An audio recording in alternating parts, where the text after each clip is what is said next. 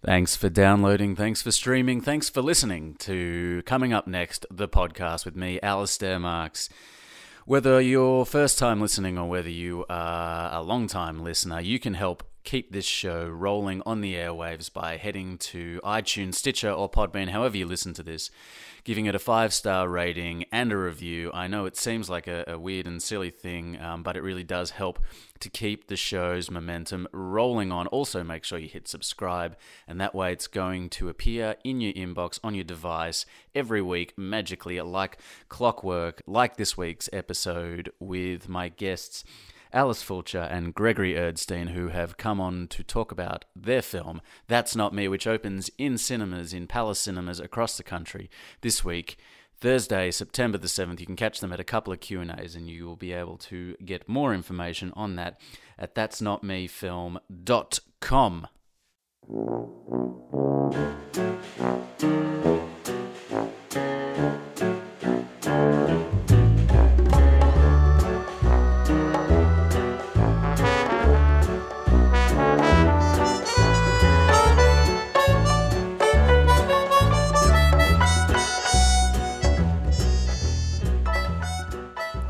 Going to MIFF this year and then kind of seeing subsequent films that are being released, like getting mainstream kind of releases, it feels like there's almost this new wave of Aussie independent cinema that's kind of coming out, you know, between you guys and Ali's Wedding and Killing Ground and Australia Day. Australia Day is maybe not so much in the independent spectrum, but it really feels like all of a sudden we've got all these great kind of indie Aussie films being released to the mainstream.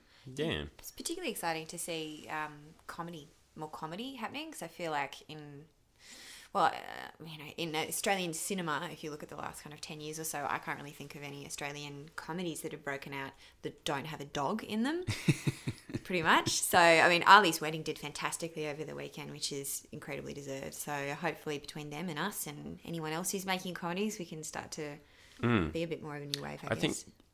Yeah, well, I mean, I don't know whether it's just more visible now because of the restructuring of the criteria for ACTA, but definitely people ACTA.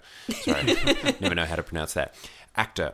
They pulled us up on it the other day. So. Yeah, so shouldn't have two A's then. No. I am never going to be one to question the Academy, so ACTA. Yeah, I guess with 35 films now, it seems like all of a sudden, there's all of these Australian films, but there were heaps of like independent. It's only because of the films that spoke up last year. Yeah. Because there were lots of independent films, and the criteria changing now to include video on demand. But it does seem like there is a lot more people just grabbing a camera and going out and making a feature, and it's at the very least, it's certainly a lot more visible now. Because I know that when we started out, there was maybe you know the correct title, it was Real Good Friends. It was a local kind of mumblecore film that got made. But even like in the last year, there's Lazy Bones as well, and there was a great one at Sydney as well. It was co-written and starring Daniel Monks, who just finished up as the Elephant Man in The Malthouse, and it's called Pulse, and that was just like a very kind of DIY lo-fi film as well. So yeah, it definitely feels like there's a new wave of independent cinema coming out in Australia, which is great. I feel like long term it'd be good to see, rather than, I don't know how this would work in practicality, but it'd be nice to see like Screen Australia or someone take away funding from one $5 million film and fund 5 $1 million films by first-time feature directors, just to encourage new talent as well.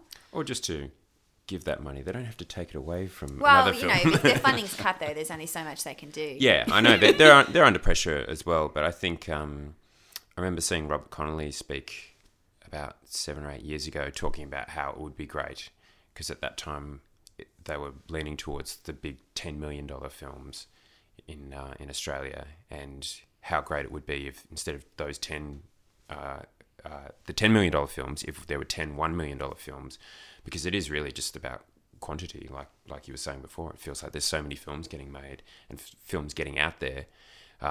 If you look at the big cinematic countries around the world, they're all producing lots and lots of work, whereas, I mean, 35 is a lot of films, but You compare that to France, I think they have like 120 or something like that every year. So, and I guess there's there's probably something in the generational kind of thing where it's there's guys like you who went to film school. You guys finished up about 10 years ago, 17 years ago, 8 years ago. 8 years ago, 8 years yeah. ago.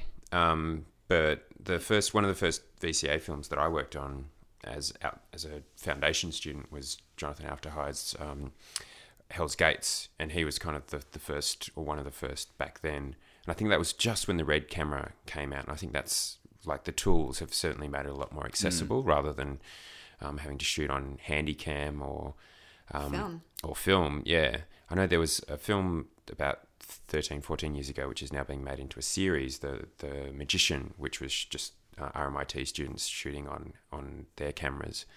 But yeah, Jono just went from film school the year after, and he's like, we're going to make a feature. And they did it. And I remember we were there at the Adelaide Film Festival, and we saw that premiere with him and saying to him afterwards, it's like, you've done it.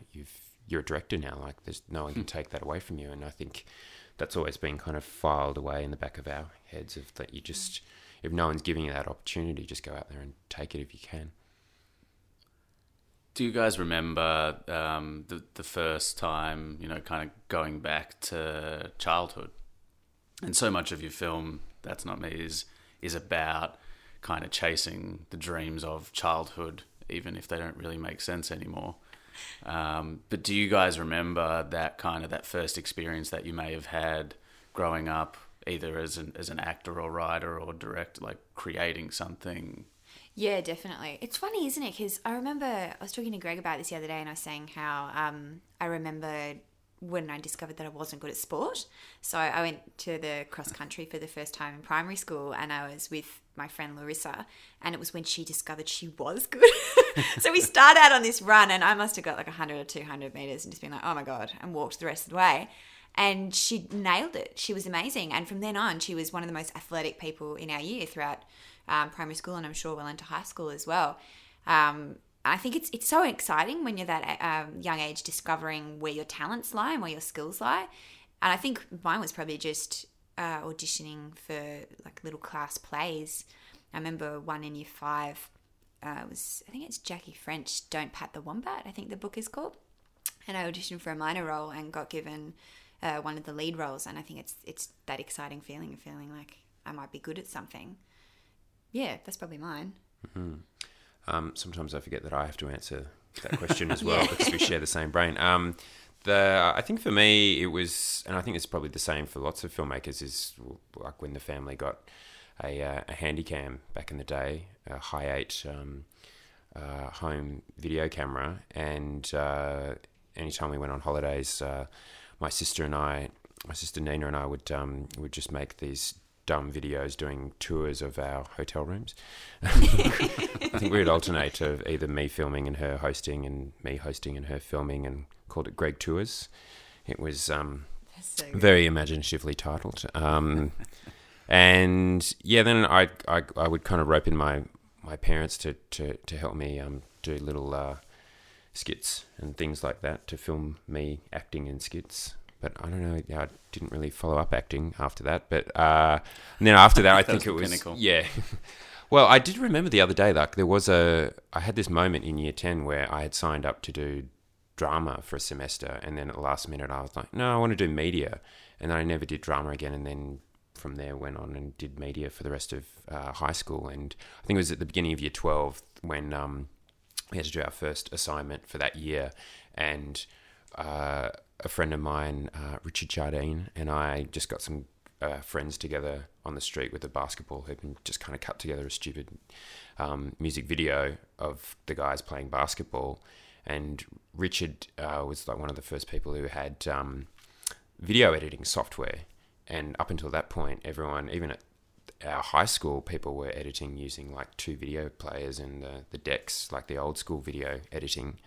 And that was the first time I'd seen non-linear video editing. And so we cut together this basketball video, and it just kind of really changed what I thought of was possible. And from there I I made my own film that year for media, and got into like the top cat screenings. Cats is what they were called back then, not as in I was a hep cat or anything like that. A common assessment task. So I got into like the Premier Award screenings at the end of year 12 and screened at the old State Theatre, and that's kind of where I got the dumb idea that I could be a filmmaker.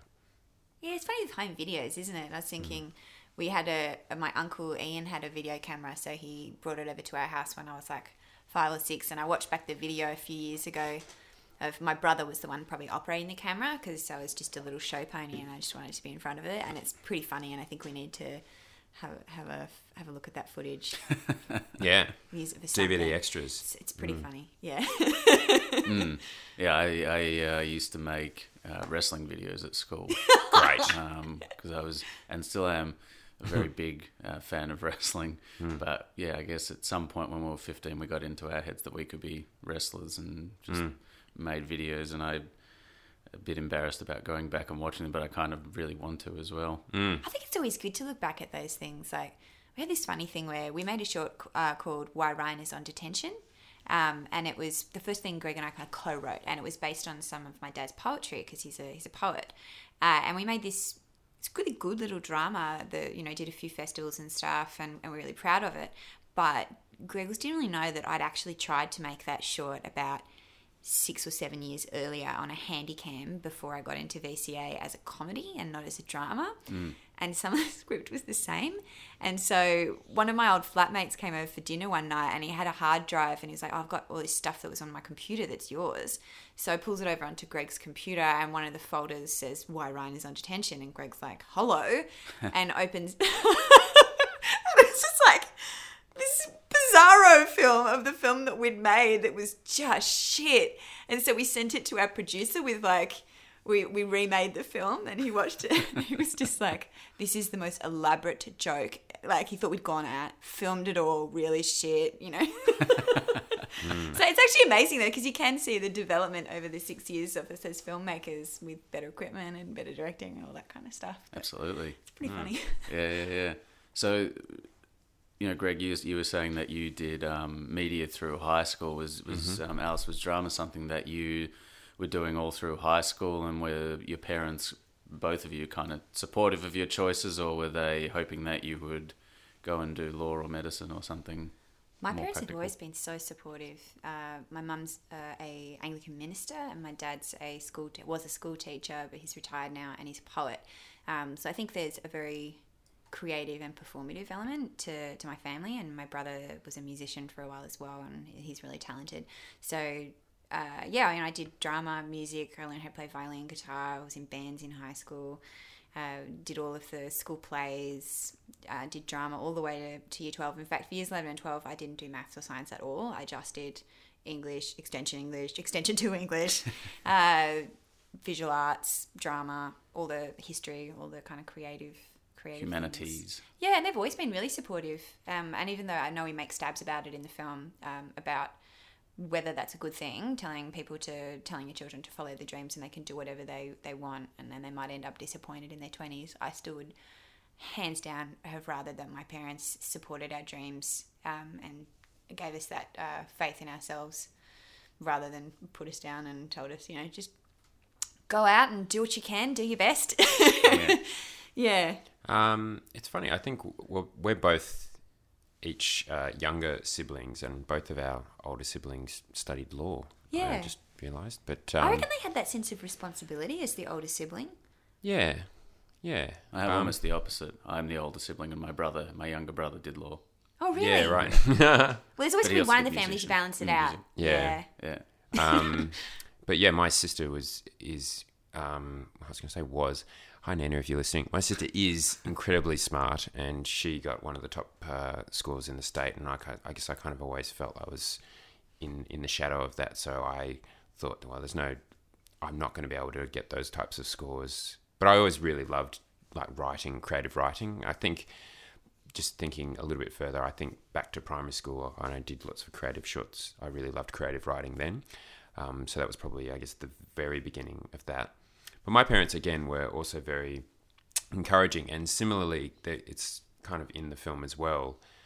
I did actually put on in grade 5 when we were doing this assignment where you had to say where you want to be in the year 2000, where do you want to be in the year 2020.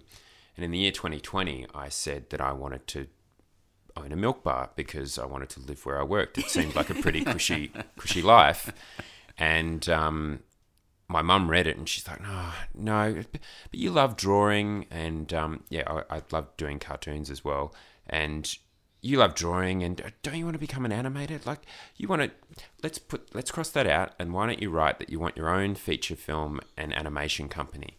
And so goal achieved. Well, yeah, exactly. Yeah. So I guess it's been a long road, but yeah, I went straight from, I wanted to get into the film school at VCA pretty much from when I was in year 12. It was a lot more difficult that back then, even like 10 years ago, it was more difficult to get straight from high school into the film school because they wanted people with life experience, which I completely understood by the time that I did get into the film school.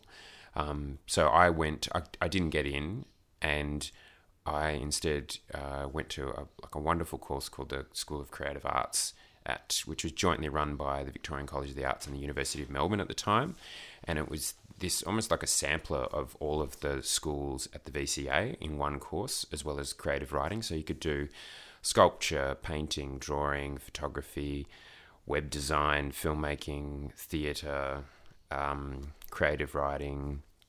I know I'm forgetting one of them. Art history, but it was 50-50 split between theory and practical. And so I guess that was my second choice, but it ended up being one of the best choices because I got this kind of holistic creative arts education. And I was just saying the other day that it's one of those courses it only ran for 7 years because I think eventually the VCA handed it over to the University of Melbourne, and then the University of Melbourne didn't quite know what to do with it. And so it eventually shuttered about 10 years ago. But it's the kind of course that's you can see the benefits of it just in the creative arts today. The person who did our orientation on the first day was Lally Katz, who's one of Australia's great playwrights. In my film class, again, I was saying the other day, the Amy to my Polly was Nick Verso, who directed Boys in the Trees. Both with long, luscious ginger locks. Yeah, so at least I can compete with him on some level. But yeah, and I've met countless other great artists since leaving who all did that course, and it's a shame it got shuttered because it was I think the dean of it was Angela O'Brien, and she just had this vision for this school, and I think she's been proven right over time. What was the question again? Yeah, we go off on like little tangents where I feel like we just talk away, and then we're like, what was the question again? I've created a podcast predicated on rambling. So right. The question was, yes. And so my parents supported me through that. Yes, they were great through that. My parents have acted also in a lot of my shorts as well. And then... Well, Muffy, his mum, Margaret, who gets called Muffy, she was also a performer in her own right. Yeah, that's right. She was when I grew up, she did a lot of amateur theatre in the various light operatic societies around the southeastern suburbs of Melbourne, and I saw her performing in plays and musical theatre. Before I was born, she was a finalist on New Faces back in the day. I would really like to see that. Yeah, and she had she always tells this story of she was on New Faces, and she had 3 older brothers who used to like play lots of practical jokes on her. And the day after she was on New Faces, she got this call from someone posing as a record label executive saying, "I saw you on New Faces last night. You're incredible. We'd love to meet up with you." And she was like, "Yeah, right, whatever," and hung up on them. And it wasn't any of her brothers. It was a real phone call. So, but yeah, my mum is an incredibly talented singer, performer as well. So I think that was part of the bloodline showing through there. Yeah. Mm. And so coming out of high school, kind of been circling around the VCA, and I mean, that's where you guys met, and where you kind of developed these chops. Alice, you went to QUT first. Yeah, I did the drama course, which is more of a theatre-oriented course where students are really encouraged to create work as well, which I really like, and I think that's a part of part of that I've really taken into filmmaking as well, which is the creating work for yourselves. But after I graduated, I did the auditions for VCA, NIDA, and the QT Fine Acting course as well. And You grew up in Brisbane? no, I grew up in Canberra. I was born in Sydney. I've been everywhere. I was born in Sydney, and then at the age of 4, I moved to Canberra. Then at the age of 13, I moved to Coffs Harbour. And then I graduated from high school and went to Brisbane, and then spent part of that time in Leeds as well, studying comedy acting at their degree, so like an exchange program. And I had never been to Melbourne, actually, until the end of my QT degree. I came down to the Arts Festival with a couple of girlfriends, and it was on the first night. I was like, I can't believe this place exists in Australia. I have to move here. And so I auditioned for VCA, NIDA and QT acting, and I got shortlisted for VCA, whereas I didn't get through the first rounds for the other two. And there was something about the VCA that did feel right as well. There's a method of working, even in the acting course as well as the filmmaking course, that feels more... there's something very authentic about it. Yeah, and I didn't feel as... And maybe it's not true for NIDA and QT, but I certainly feel the pressure of what you look like as a young female actress, and it's certainly one of the reasons why I gave it up for a while. Whereas VCA seemed to be more interested in the whole package rather than... I don't know, that sounds harsh towards the other two, because I'm sure they're interested in skills as well as looks as well, but it's, I don't know, like looking at the graduates, they all just seem to be incredibly beautiful, whereas VCA was a package of different looks and different types. Probably digging a hole and just digging more and more into it. But yeah, I got shortlisted for VCA, and so I thought I'd move to Melbourne and then do the non-award courses and then reapply the next year. And I got halfway through the non-award courses before I realised that it wasn't what I wanted to do right then. I finished them off anyway, and I met some great friends that year, including Isabel Lucas, who's in the film. But I had that crisis of confidence, a lot to do with appearance and what you look like, and thinking if that's a massive currency, then I don't think this is an industry I want to be a part of in that facet. And You'd rather judge other people. I'd rather judge other people. Yeah, and I mean, I love creating as well, and I didn't get into it to be worried about what I look like. And certainly when I gave it up, I felt this massive relief and this sense of, okay, I can kind of just be me and not be worried. And so I made a couple of short films that year, first year in Melbourne, whilst working at the Como Cinema in South Yarra, and then applied for VCA at the end of that year. And unlike Greg, who had to kind of fight quite hard to get into the VCA film course, I think there's quite a demand for women. So I think personally it was probably a bit easier for me. They probably saw potential in me as well, and I'm just talking it down, but I only had 2 short films, and I only showed them one of them because I hated the other one, which was that Why Ryan Is Not Attention one. But they let me in, and they took a bit of a risk on me. And it didn't pay off in the first year, and I wasn't very good, and they almost didn't let me back in for the final year, the master's year, because you had to reapply at that point. And I was just really lucky again. They took a risk on me. Yeah, and I did a lot better in the second year and was much happier with my film.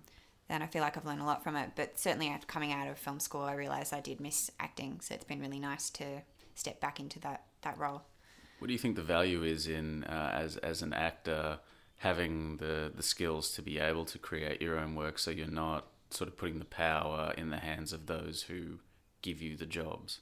I think it's fantastic for so many different reasons, because you can create the roles and the writing that you want to be a part of rather than being at the mercy of other people's productions. And also I was listening to that talk about the Duplass brothers gave, or one of the Duplass brothers gave, I think it was at South by Southwest or something like that, where he was talking about the benefits of being an actor and a writer and a creator is also that you're part of that group, rather than being an actor saying to writers and directors, hey, cast me, I'm really great, is that you're part of that creative team.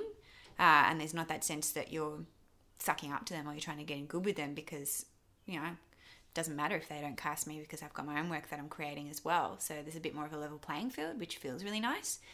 But yeah, also because you get to create work and you get to be involved in every stage of it, whether it's the writing or the casting or the production or the post-production or whatever. It's much more satisfying. And Greg, for you going to VCA, what was the experience of that like in terms of building and refining the skills that you have now?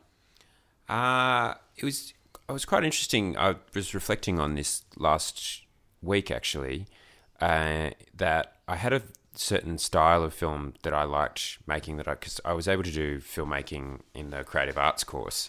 So I spent 3 years doing filmmaking there, and then I came out of that and I tried to reapply for VCA again, didn't get in, applied for AFTRS at the same time, got a stage further, but then I didn't get an interview because they had a question about my maturity, which is feedback that they actually sent me, and I was able to recount to them when I did a talk at AFTRS the other week, which was payback. No, it was fair enough, and I guess it was another example of coming up against that brick wall of not being old enough, not being ready to be a filmmaker. And it's changed a little bit now, but I went off after that and felt a little bit disillusioned with the whole thing, and went off and did another creative pursuit, whereas I wanted to be in a band, and started playing music in a band. And again, my parents were very supportive, and so I did that for about 3-4 years. But then I got to my late 20s and thought, well, if I want to figure out if this is for me, I should probably, now's the time to go back and figure it out.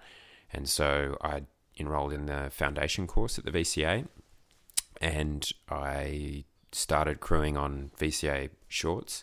And it was as that year went on that I realised that what I had thought was just a couple of years of just kicking around, pissing my 20s up the wall and not actually doing anything, I was actually gaining quite a lot of life experience and had a different perspective that I could now offer on my filmmaking.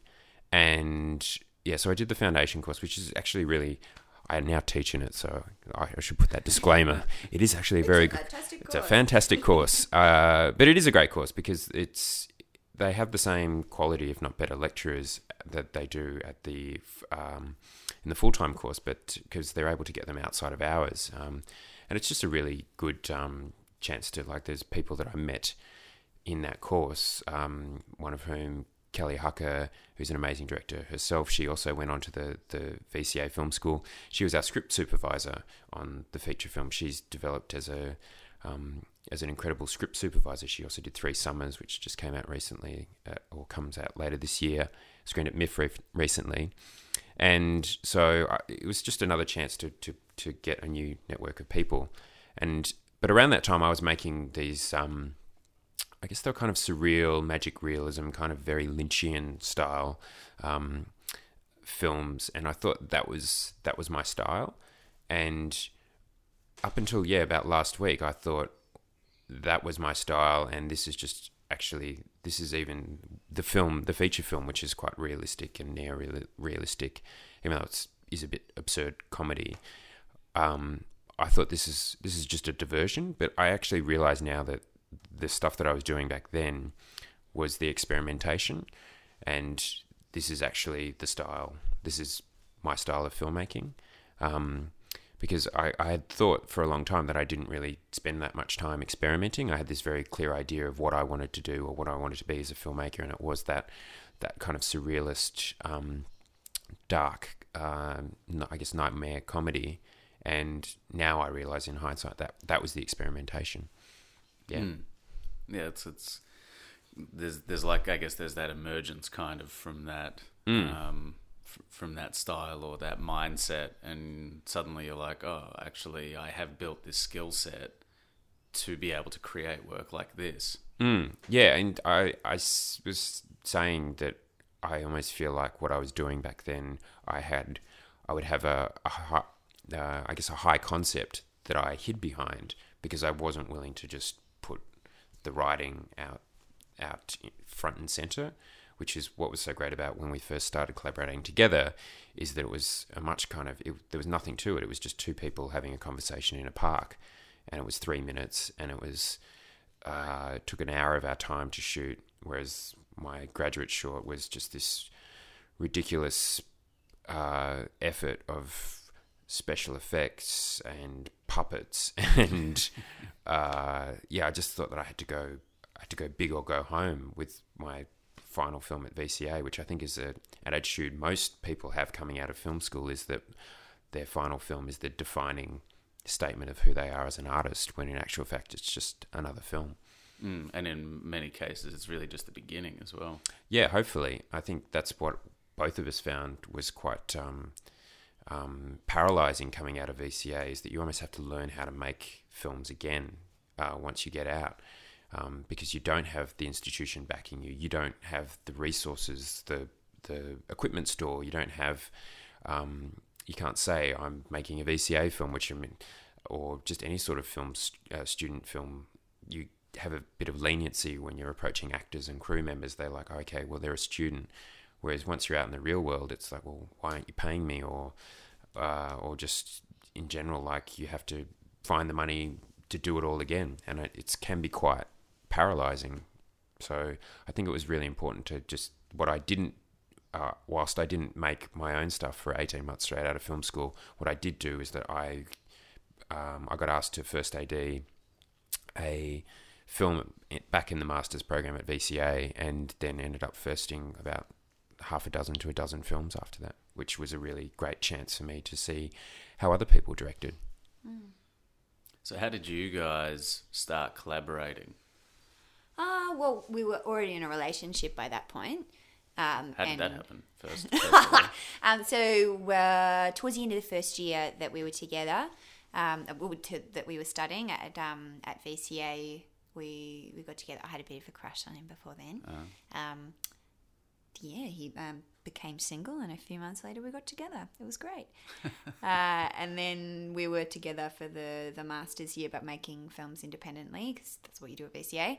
And then out of film school, I guess we started already like looking at each other's scripts and helping each other, and then it felt natural to write one together that I directed, which was Why Ryan is on Detention. And Greg hadn't made anything yet, and we were about 18 months out, and that's when I was suggesting just make anything, just make something. And our DOP Ryan Alexander Lloyd had just a couple of cans of 16mm, and we thought we'll just make a two-hander about this experience that we'd recently had overseas. As we made that one, and I think we kind of stumbled across a style that we really liked, which was like social satire, really realistic performances, but funny scripts that had something to say. And so we started developing that a bit more, I guess. Yeah. It just happened quite organically, really. Well, we made that one, and that was a comedy. And what was that one? It was called Picking Up at Auschwitz. Right. And it was based on an experience. It is a comedy. Yeah, it was based on an experience that we had at the Auschwitz-Birkenau camps, where we saw just a tourist behaving badly, and at the end of the day, she asked one of the other people in the tour group for their phone number. Literally tried to pick up at Auschwitz, and we kind of, it stayed with us as though, what the hell, like, who would do that? But more to the point, what would they tell? Like, if they did get together, what was the story that they would tell? And so that's what the film was. It was just an Australian woman telling her friend the story of how she met this Norwegian guy at Auschwitz, but being very precise and clearly, the story being so clear in her head, but at the same time, when getting asked questions about what actually happened there, she just fumbles over the details, gets things completely wrong. And I guess it's a bit of a gag film, but at the same time, it's about collective memory and how long is it going to be before this just becomes another story that people forget. And it seemed to really kind of hit a chord, and it ended up being, we spent, I guess, compared to our graduate films, we spent the least amount of effort on this film, and it ended up being the most successful. But we made this, as a comedy, a 3-minute comedy. And when we toured that at various festivals, it was always this moment of light relief in all of the programs, because a lot of the programs were really long films, really heavy films, really dark films. There's not a whole lot of comedy happening. Yeah, there's not a lot of comedy that was happening in the festival programs that we were in, and so we were like the exception to the rule. And I think, again, it says a lot about how dark the other films were, where the Auschwitz film was the comic relief. Yeah. And it was such a rush to hear people laughing as they slowly got what was happening in the film.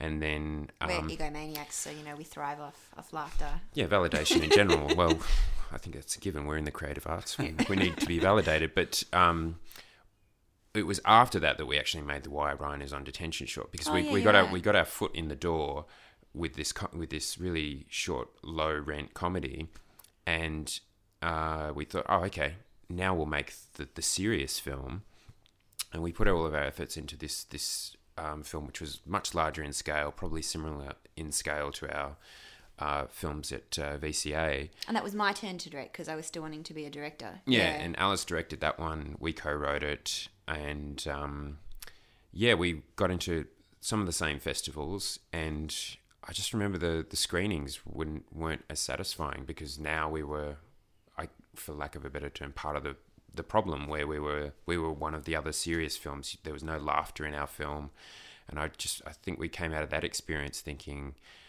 yeah, let's not do that again. Let's make comedies, because we wanted to be, I guess, what's the Stanley Kubrick's saying, that in a universe of darkness we all must provide the light, and I think we wanted to. We went deep there. Yeah, well, we had it on our wall, I remember, for a long time there, but in our writing room. But Yeah, I think totally, that's what we yeah. wanted to be. We wanted to be the light in what is otherwise a pretty dark landscape of filmmaking at times in this country. And I wonder with that if it's because we want to be taken seriously as a country, so we feel like we have to make serious films as well. I do wonder what it is, because we do make a lot of dark films and a lot of serious films, a lot of bleak films. Which is not to say they're not good films, but I just think there's room for laughter in the entertainment industry as well, because it just wants to be entertaining. I think and also- it doesn't mean you can't say something interesting about the human experience, or something existential or whatever in a comedy.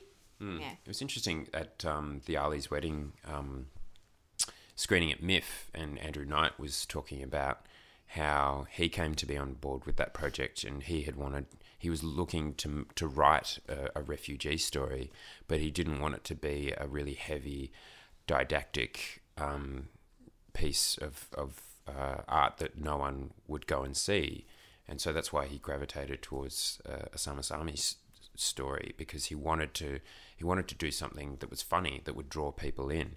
And I think And you can smell its authenticity as well. yeah, it's really an authentic film. And I think when it comes to the darker stuff, I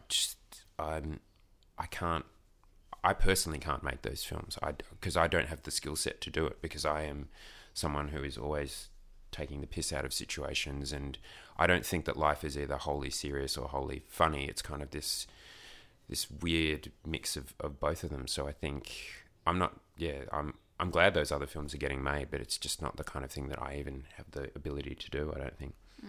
And it's nice to see, as we sort of discussed at the start, it's nice to see more comedy or more genre-based sort of films being actually given the time of day and being put out into a kind of mainstream way. So it's not that you have to go to MIF or the underground versions of these festivals to actually be able to go and see Australian content that is that kind of lighter spectrum. Yeah, I think people love genre filmmaking, and I think whenever, I don't know if it's the same with other people, but whenever I watch a genre film and it's some sort of global catastrophe or sci-fi about a near distant future, I'm always wondering, I wonder what Melbourne's like in that world.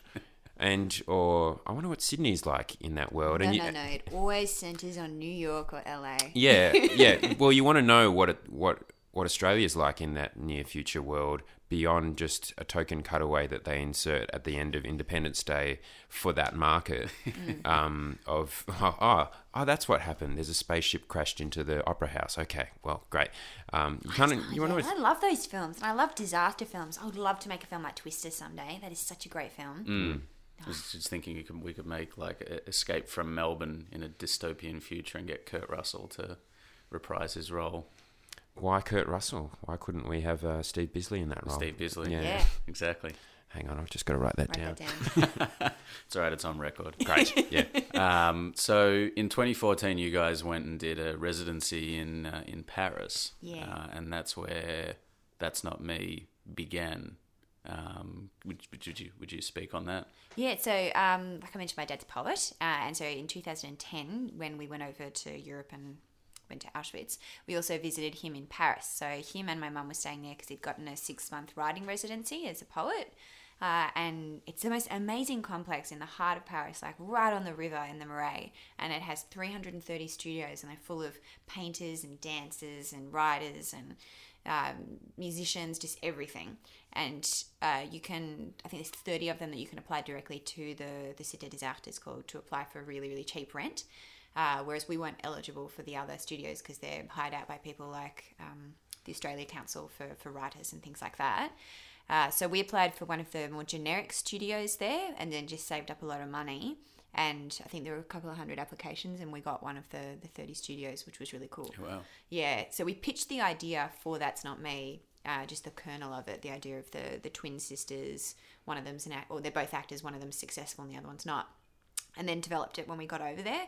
So we spent 8 months where we had a whole wall in our studio that was divided into Act 1, Act 2, Act 3 with scene cards and ideas and characters and all of that, and we slowly plotted it out over a few months. Then Greg was at the time editing A Bit Rich, which was our short film that ended up going to Tropfest, and then another short film he was kind of co-editing with someone back home, which was a film called Two Devils that he co-directed with Jonathan Ofterheider, and I wrote the first kind of skeletal draft there of That's Not Me, of about 75 pages. And then, as we tend to do when we're writing scripts, we don't sit side by side when we physically write them. So I hand it back to him. He has a go, hands it back to me. We talk about certain scenes, back and forth, go for long walks around Paris, which is beautiful. We went out a lot to different exhibitions. Like every week we'd try and go to a different gallery, see a different film, like a new film and an old film, and just immerse ourselves, because we had that luxury of not working or the everyday normal distractions you have in your home city and your normal friends, and we had fewer friends over there. So we really immersed ourselves in all things creative, and also just getting out and walking in Paris and sitting on the sidewalk cafes like you do and having a glass of wine because we can and we don't drive anywhere. So it was incredible. I think like having spoken to people about that experience, and it sounds fantastic, but it also can sound a little unachievable. Well, yeah, it's inaccessible in some ways. It's like, oh great, you got your film done because you got to go to Paris for 8 months. How does that help me? But I think you could equally go to Rosebud for a certain amount of time, or anywhere really. It's just about getting out of your everyday routine and getting into an environment that is stimulating in some way. And I mean, obviously Paris is super stimulating, but equally you could just go to just get out of your usual routine to write, I think is the key. Just to kind of as an aside, why were you in Auschwitz before? Are you guys Jewish? Greg's family are. Yeah, my dad's family is, and so we still have relatives who live in Warsaw, so it was very much a trip to take Alice to meet my relatives there. I think I worked out my auntie and uncle did this amazing thing about 25 years ago where they recorded in some ways it's like a podcast. They recorded on their Handycam my grandparents telling their life story for about 2.5 hours, and I've always had it sitting there and thinking, I'll listen to it one day, or I'll watch it one day, and whilst consuming podcasts with listening to other people talk about their lives. And I finally sat down and listened to it all, and I figured out, and it was an incredibly moving experience listening to their story, but I figured out the relatives who are still left in Poland there's like third or fourth or fifth cousins twice removed or something like that, but they are like my first cousins really. So we were there visiting that family, and we had the time and we went down to Krakow to go there. I had actually been already to Auschwitz 12 years or 8 years prior to that, so that was the second time I'd been there. That was the first time I've been to a country where I didn't speak the language as well. I think I've been quite sheltered, or I just haven't had money to travel, to be honest, as well. And my mum was born in England, so I'd been to England and Paris, and I speak French, or badly, but I speak it. And it was really weird. I was like, we got on the train to go over there, or the plane to go over there, and I was like, oh my God, I don't even know how to say hello in Polish. I'd done no research. We did all right. How do you think that these kind of experiences feed into your creative process? I think they're very important. I think most of the writing happens away from the desk for us. At least that's what I've been telling ourselves whilst we're just trying to self-distribute a film and haven't really had that much time to write. But I think we do kind of keep notes on I think the process of having made this particular film and the writing of this script, it's similar to the realization that I had at film school of realizing I actually do have like a lot of stories to tell and life experience to draw on, because a lot of the stories and the things that are funny, or the things that led to fictional situations that were funny in the film, are based on real experiences that we've had. So I think just putting yourself out there, I can't remember who said it, but putting yourself in at least one uncomfortable situation a day will usually lead to plenty of material when it comes to sitting down at the writing desk. And I don't think you actively have to search out that uncomfortable situation. We were joking recently that our lives my life in particular, seems to be a magnet for Curb Your Enthusiasm type situations where these small tragic comedies happen to me on a daily basis. So like his meal at a restaurant will be the one that they forget, like it's that kind of thing happens all the time. I was on a streak of it happening at about 3 or 4 restaurants in a row in the last month. So so I think getting out of the house is actually key to getting the writing happening. I think that's what we learnt in Paris, where there was this constant kind of anxiety of either when you're in the studio, we should be out enjoying Paris, or when you're out enjoying Paris, you should be back at the studio writing. And I think it must look from the outside looking in that the writer's lifestyle, or that type of lifestyle, is pretty cruisy, but it is just, I think you can't just spend all of your time in front of a screen. No, and to be fair, throwing a ball against a wall, going, what am I going to write? I think if you're sitting in front of a screen for 15 minutes and you haven't been able to write anything, get up and go for a walk. Walking is the best. But also, to be fair, like whilst we did spend 8 months in Paris and we had saved up for that, and I worked for Palace Cinemas for 7 years before that, which felt unrelated but related at the time, where it was in the cinema industry. But I thought, well, I don't want to be a festival programmer. I was working in festival coordinating and then in programming as well, and as well as in the cinemas and all of that. I thought, this isn't what I want to do, like as much as it's a great casual job, it's not what I want to do long term. And that experience has ended up being so crucial at this stage of the film, where when I'm talking about terms and sessions with programming at Palace now, I know exactly what they're talking about. I don't have to get someone to explain it to me. When they say, oh, we're going to give you 1 and 1, which means 1 day and 1 eve at that cinema. Like, I know the terminology already. And also I developed relationships with Palace over the last 11 years now. So at least we got a look in with the film, and they wouldn't have distributed it, or exhibited it rather, if they didn't like the film. So we know that they at least like the film, but to get in the door and to be able to talk all the terminology with them and have those relationships is 11 years worth of work, really. So I guess to kind of bring this idea of life experience and how that feeds creativity into That's Not Me, how much of the story is underpinned by how you guys were feeling about your position and where you'd gotten to? I know that that you guys were able to. You made the film for $60,000. You shot it over 9 months in Melbourne and LA as well. What was the whole, I guess, kind of process, and how much, as I said before, was underpinned by your experiences to date? Well, I think because the idea. It was just that kernel I was saying that we took over to Paris of the twin thing. But then we had the chance to stop and think about our own creative careers and why we are doing them and everything we're talking about now, I guess. So the whole film became less about twins and more about being a part of a generation who've been raised to believe we could do or be whatever we want, for better or worse, and then getting further into your 20s and realizing that you might have to readjust your goals, or at least assess why you want to do what you want to do. So we were forced to do that when we were in Paris as well.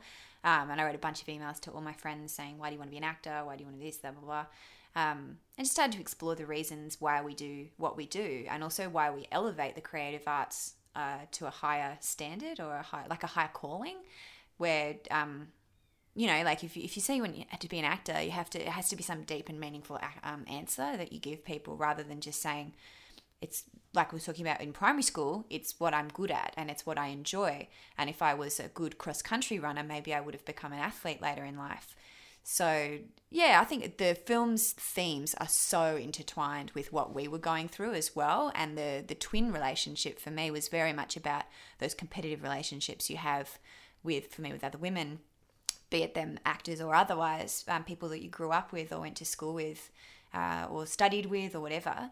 And the way that those relationships affect your own sense of self, and how destructive that is, and how much we really need to learn to A, support each other, and B, just run our own race and not be worried about someone else taking your spot. I think also from the way that we came through and out of film school probably informs a lot of the mentality of and the themes of the film itself, because in some ways it is this really weird meta exercise of making a film about someone trying to figure out whether or not they're actually going to follow through on that childhood dream. And if the film doesn't work out, then in some ways if the film doesn't work out, then we're going on a similar journey to one of the characters, and it becomes living the film, the film's themes throughout the process beyond the actual making of it. But when you're at film school in any kind of creative class, they give you that talk on the first day of you're not all going to make it.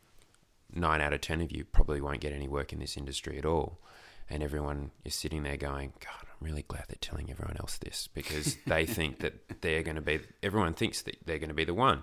And coming out of VCA, everyone expects that they're going to win the awards, and then they'll get into a MIF or Sydney or Sundance or Cannes, and then from there they'll get a development deal, or they'll get to a funded short, and then they'll get their development deal, and then they'll get their funded feature. And if you miss any of those steps along the way, it can feel like, maybe this isn't meant to be. And I think it was just through kind of sheer persistence and keeping on making stuff, and I would say self-belief, but there's been a tremendous amount of self-doubt, at least on my part, over the years of really not knowing, is this like, should we be doing this anymore? Like how... But that's why you can't think about the end product, though. Yeah, you can't think about the end product, and I think that's kind of what we got to within the script writing stage of the film, of what we wanted to say about that.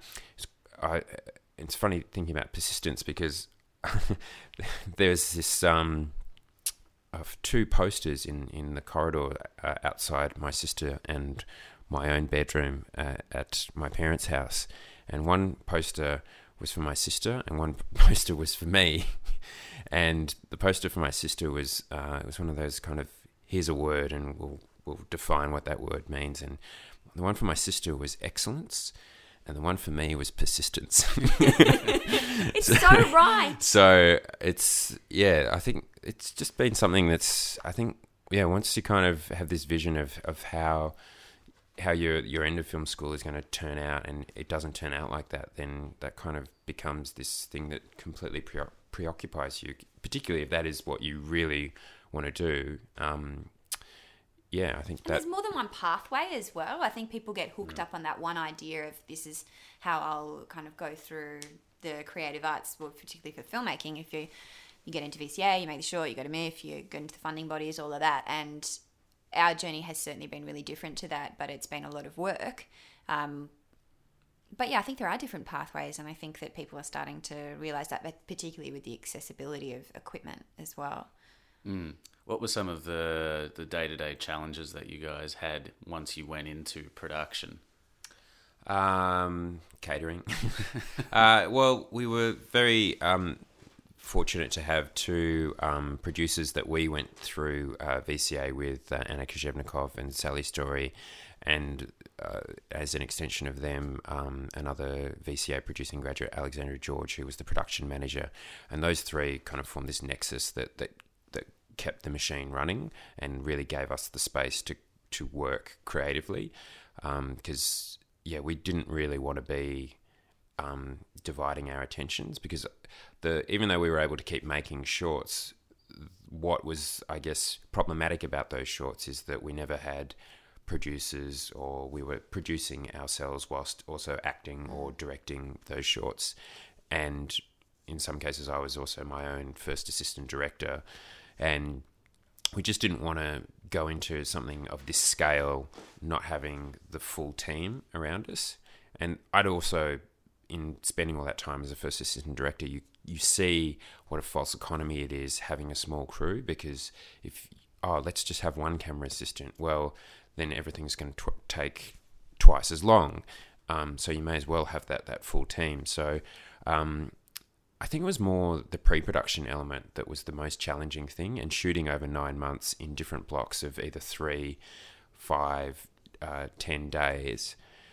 I remember the first 3 days that we shot, and we got to the end of that, and it was high fives all around, and it was about maybe, we were shooting again in a month, but it took about 2 weeks before we kicked back into pre-production.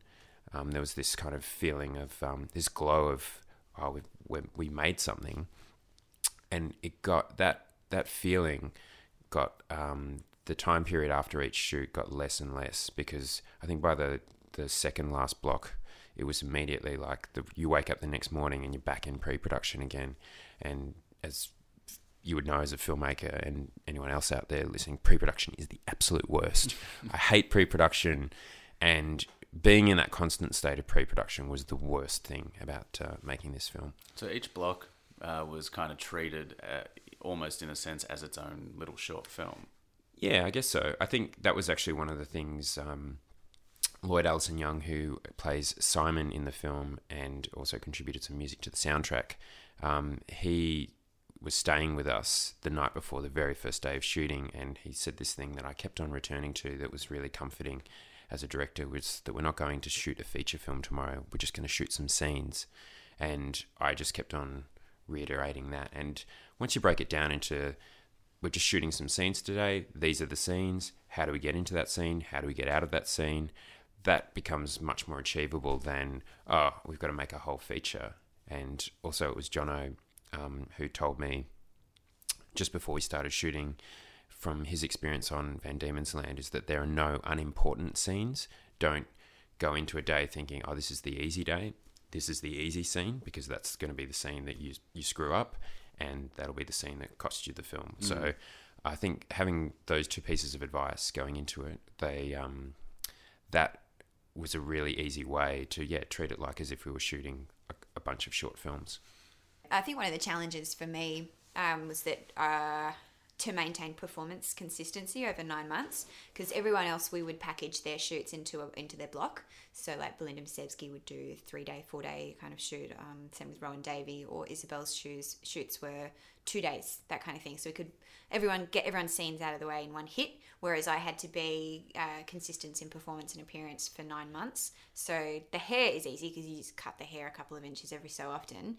Skin was really hard because it might break out. So on Isabel's days, I had this one out now, but I had these 3 cystic pimples on my face that were like boils, and just the continuity of watching it would have been crazy. So we had to have them like special effects and removed in 2 shots as well. So I think the continuity of performance and appearance was one of the hardest things for me, and remembering emotionally where I would have left off in the scene before. But I think the way you kind of do it is you just have to try and be present in the content of the scene as well. But there is something about trying to map out how Polly emotionally feels for the whole film as well, to consider where you are in the grand scheme of things as well. So it was a challenge, definitely. And how did you guys feel coming out of it, like at the end of at least I guess at the end of production, because then I guess you got post-production? Well, feel Post-production started before we finished. yeah, it's a strange thing because there was so many, this is the last day of shooting. Oh, we've just got it. And it just became this thing of, oh, this is the last day, except we still need to get that shot. And it was, by the time we got the very last shot, the film on the was, plane. which was some of the stuff on the plane, the airport was really hard to get into. By the time we got that stuff, it was pretty much just dropping it into the finished film. So there was no... Well, I guess there was... Actually, also, like the last shot we shot was Polly on the plane, and we shot it on half a plane at the Moorabbin Aviation Museum. And by that point, it was just me, Greg, the makeup artist, Shelley, our cinematographer, and his camera assistant. There was no sound for that. Thomas Formosa Doyle. Correct, TFD. And so there was not even any sound for that. So there's just 5 of us, and we needed extras to populate that as well in the background. So I was sitting in one seat. Greg was sitting next to me with the split in his hand. Our makeup artist and the camera assistant were in the seats behind us. So he's pulling focus behind us. And it was just like really sad. We're just the 5 of us, where we made a little video at the end where Greg went, "That's a wrap." Right. It was the saddest little rap shot. The funny thing about that the fact that the makeup artist is Juliana is in the background of that particular scene on the plane is that she's also an extra at the tram stop where Polly looks over and sees the California tourism poster. So we've got this idea in our heads that they both saw that same poster and ended up on the same flight to Los Angeles months later. Little Easter egg. Yeah, exactly. But I think, there wasn't... It was a relief. It was a relief to finally get that last shot. But by that stage, it was... I think we were more concerned about finishing the edit by that point in time and then starting the sound mix. And I think there's been... Similarly, there's been... in that there was no kind of great... sense of relief as the more the shooting blocks accumulated. Well, I dyed my hair though because I had such a sense of relief for Polly. There was that. Bright red. That's to true. exercise Didn't yourself. last long. Yeah, I had to exercise myself with Polly, so I dyed my hair bright red. And then I went into our local cafe, and there was a new barista there, and he was like, "Oh, I forgot your brother's name," and I was like, "Oh God, I've got to dye my hair immediately because can't have a ginger couple without them apparently being related." So I went back blonde. Or huge Harry Potter fans. Yeah. So there was no kind of real sense of relief at any stage. It was just like, okay, we've got to get this next thing done, and then we've got to move on to this. It's just had to be kind of relentless in terms of its schedule. Yeah. And at the same time trying to fit in Because paid work around all of that as well. But we have tried to kind of mark the little victories along the way, whether it's finishing shooting and then having a little wrap drink, or finishing the edit and having the test screening so we could see how the film looks, or then pretty much finishing the sound mix and having the cast and crew screening, which the lovely manager Zach Hepburn of the Astor let us have there. So we had our cast and crew screening there, which was That's very awesome. special, because that's my favourite cinema in the world. Yeah. So that was very special. Apparently that was the first time, I could be wrong, but he said it was the first time that a film that had been shot at the Astor screened at the Astor, which was a nice little Wow. thing to have. That's very cool. Yeah. So you have these little celebrations along the way. Obviously, like one of the biggest ones for us was the Santa Barbara Film Festival, because we had Greg, me, Shelley, our editor Ariel, who else? Lloyd and Rowan, 2 of the actors, and Nick Pollock, the composer, and we all went over as a little posse, and it's just like this little group of Australians behaving badly. And Steve Mazakis was there, and it was just the best. That was fantastic. It was so special because it was so weirdly removed from Melbourne and Australia, and we're just on the other side of the world with this little film. Yeah. Yeah. Did you feel like when you had that sort of test screening, did you feel like you had something, or were you so in it that you were kind of a bit numb to it? No, I remember the first time we felt that when it wasn't even the test screening. It was we were pushing for a festival deadline, and we asked them if we could submit at a certain time, and we're only at rough cut at that point, and they said, well, if you're going to show us something, you need to show us in the next 4 days. I'm like, holy shit. So Greg and Ariel edited around the clock for 4 days, like, to get it into a semi-good shape. Yeah, got it from rough cut to rough assembly in about 3 days, which was, I do not recommend doing that. Yeah, wow. Ariel slept at our house every night on the couch, and I'd make sure they had dinner, but I wasn't as involved in the edit because I just can't be. I'd be looking at my pimples mostly. Um, and so, yeah, that morning that we had to go submit it to this festival, I had to wake them up at 7:00 in the morning so that we could watch the film just to make sure there were no problems, and we had to all of a sudden re-export it or something like that. So we, got them coffee, got some croissants, sat down, watched the film, and I just like burst into tears at the end of it. I was like, we made a fucking film, you guys. We made a film. And then everyone Still cried. a lot of work after. Still a lot of work to go, but Yeah. it was that first feeling of going, I'm proud of it. I'm proud of what we've created. And it's not a big budget film with lots of special effects and all that kind of stuff, but we're proud of our film. It's a little film that has something to say, and for the experience that we have at the moment, the skills and experience that we have, and the time and money that we had, I think we did a really good job. So it was like a little pat on the back. Go us. Yay. Was that at the time or is that now? Like, No, at the time. Oh, right, yeah. Well, now I think we've exceeded those expectations massively in getting a cinema release and getting into all the festivals we've gotten into and getting such good reviews and publicity. Like, it's definitely snowballed a lot this year. But last year, just watching that first cut of the film and just going, well, whatever happens from here, I'm really proud of the film that we've made together.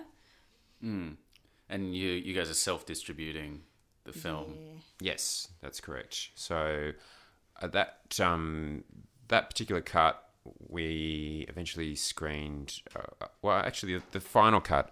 So we kept on editing for a couple more months after that, and we didn't get into that festival that we were cramming for. And I think that was kind of like when we went through some pretty dark times around this time last year, where we're like, when is this film ever going to get seen? And which is, I think, was really beneficial for now, because we've been through all of those really dark moments of thinking, have we created something that no one is ever going to see, to be in this situation now where it is getting a cinema release, even self-distributed.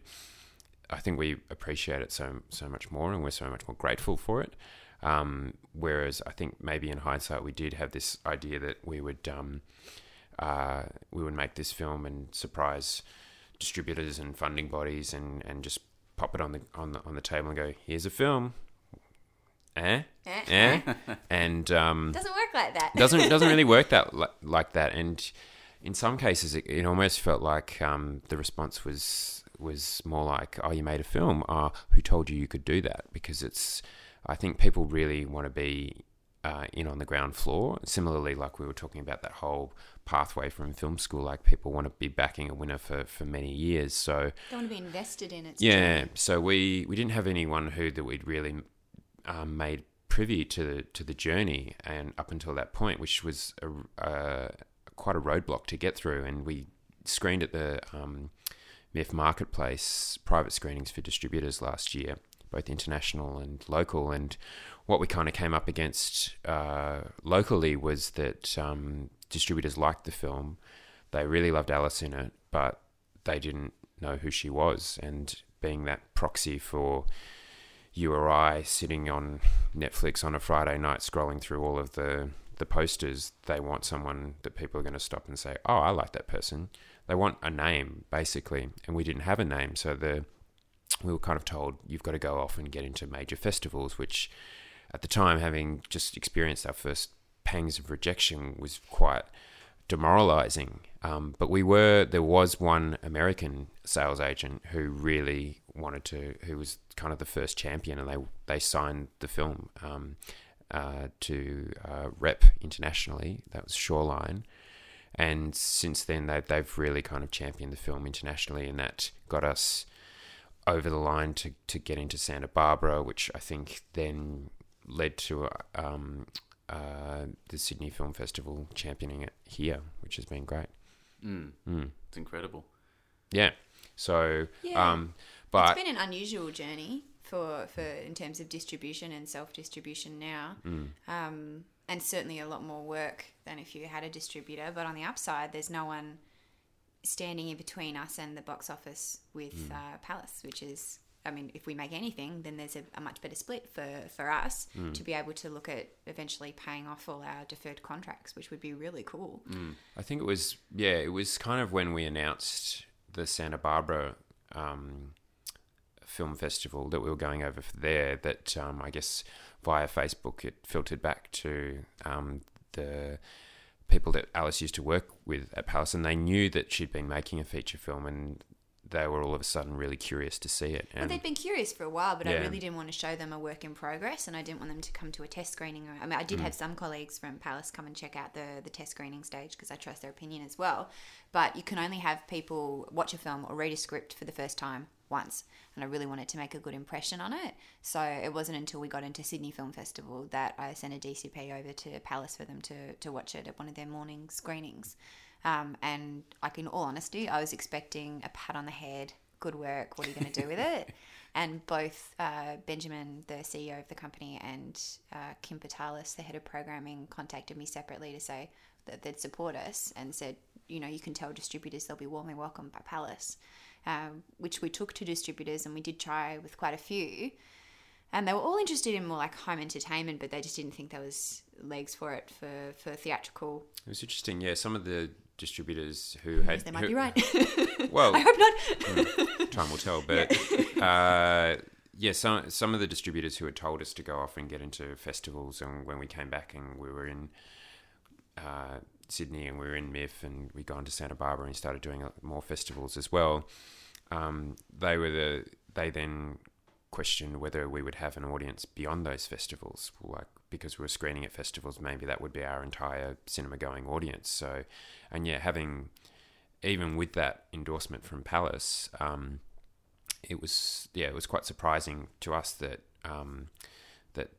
they still wouldn't back us. And so, like Alice said, it was like we were trying to put someone in between us and the exhibitor when we didn't need someone between us and the exhibitor. No, because we are kind of uniquely positioned with the Yeah, skills. and Film Victoria had just announced this new grant for independent feature films without a distributor for $25,000 to help with putting the film into cinemas. And so we applied for that, and we're just very fortunate to get it, because that has really that's covered all of our publicity and print advertising. Yeah, so it's been like, I would say, half of our budget for getting it into cinemas, which is really good. So, you know, that's a whole lot more that Greg and I don't have to personally raise. So we've put in about the same as well, just to be open with figures. Because, you know, you got to pay for publicists, you got to pay for drives, distribution, posters, flyers, newspaper ads, insurance for the film, which is expensive when you mention Jared Leto so many times. Yeah, like little things like that just add up.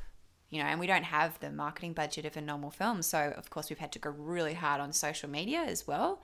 So, I mean, it'd be really interesting to see how it goes this weekend. It is like a people-pleasing movie. So, you know, and we've tried to get the word out there, and we've given ourselves every best opportunity for success. But getting people to go to the cinemas is really hard.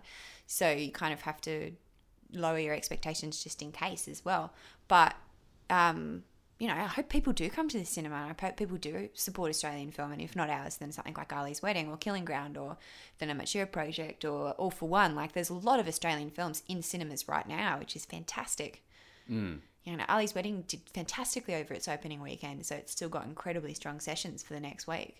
Yeah, I think I saw Osama posted it was number one at like 18 cinemas or something across the country, which is And phenomenal. he's such a champ, man. Like, because, you know, we've only met him once at MIF, but because we went to Sydney together, MIF, BIF, like all these festivals, they have been so incredibly supportive of us. Like, we do have our home entertainment with Madman as well, so they've got an invested interest in it.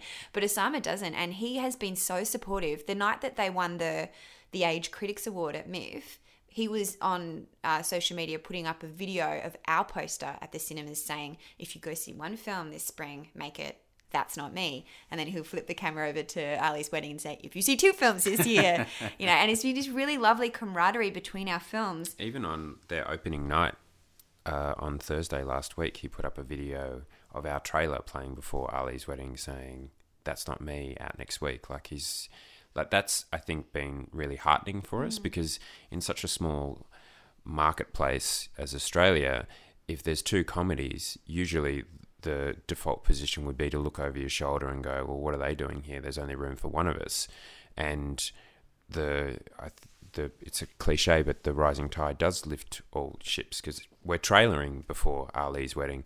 People are seeing that trailer. If we're just more saying, people see that film, more people see our trailer. Like, more people see that film, more people see our trailer. But not just that, but if they go and see Ali's wedding, they're pretty much guaranteed to have a great experience at the cinema. So that's an experience that they walk out of that experience going, why aren't we doing this more often? Yeah. Let's come again next week, or let's go in 2 weeks' time. And I think that's what's really overlooked that in Australians, the film industry, is that, if people are going to see one Australian film that they really enjoy, then they're more likely to go and see another one. And so I think that's the kind of industry that we want to be a part of going forward, if we are fortunate enough to keep making stuff, is to be not just championing our film in its release week, but championing the other Australian films that you could go and see instead. And the other indie films that are still trying to find their own pathway as well, like Romy Trow's film What If It Works, or Zelos, films like that are still Lazy Bones that are still frisky, which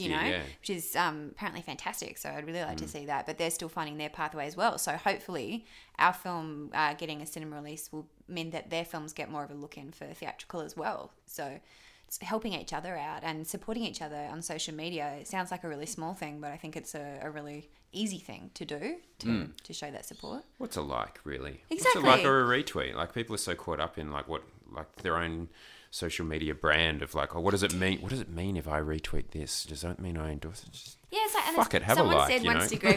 Someone said to Gregles a few years ago, one of our friends said, "You're really easy with the likes," and it's like, well, who cares? Like, fuck it, have a like. Like, does it matter? Just showing a little thumbs up and supporting people, it doesn't mean anything. It means you're supporting them. It means you're supporting them, but to you, I mean, it's just a like, whatever. You like their thing, so you may as well. But for them, it's a big deal. Yeah, exactly. Yeah, I was listening to Pete Holmes' podcast. You Made It Weird. He was talking about people who wear as a badge of honor, I'm a hard laugh. Like, it takes a lot to make me laugh, and it's like, I'd much rather be someone who will just laugh at anything, like, and I think it's a similar thing with social media, with liking and sharing content. It's like, we should be championing a culture and a community of inclusiveness, not exclusiveness, not like us and them or us and against them. And I think Osama, his film is all about creating a culture of inclusiveness, and that's what his whole journey to this point has been. And I think it's amazing that we can be at a point where this sort of stuff is happening. And you guys mentioned, your film is opening this week, Thursday, at Palace Cinemas. You guys are doing a Q&A. We are. We're doing an intro before this session at Palace Westgarth at 6:30 p.m, which is really special for me because I used to work there. So 7 years ago, I was the co-assistant manager with Zach Hepburn, who works at the Astor.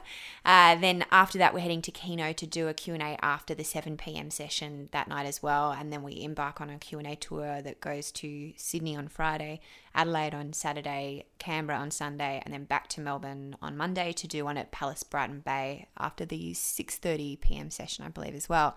But then there's also just a bunch of other sessions every day at all those cinemas and more. Like, we're also screening in Brisbane at Palace Centro and the Chevelle Cinema in Sydney and Palace Norton Street.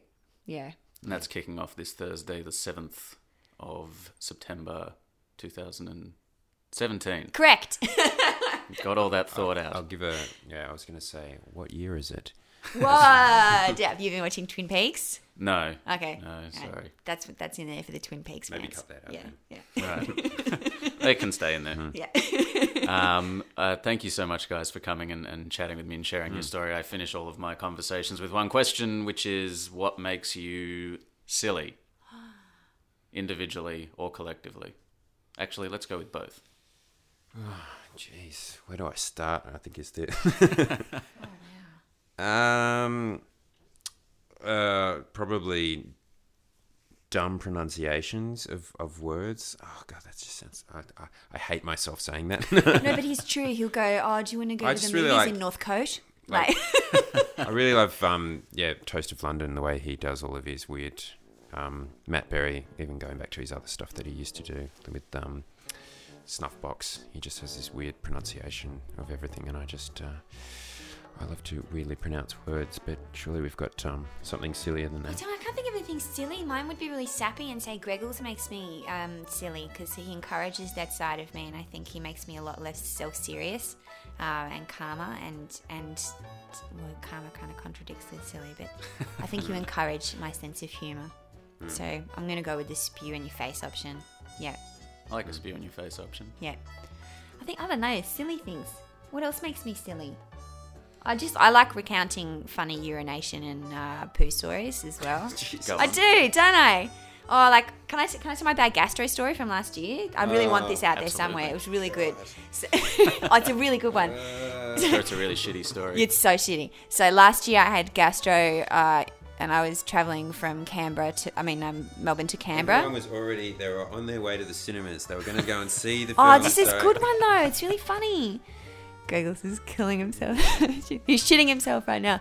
Anyway, I had really bad gastro, and at one point I ran to the bathroom at my parents' house to spew, but I chose the wrong end, and it came out the other end, and so I called out, "Fade up the music."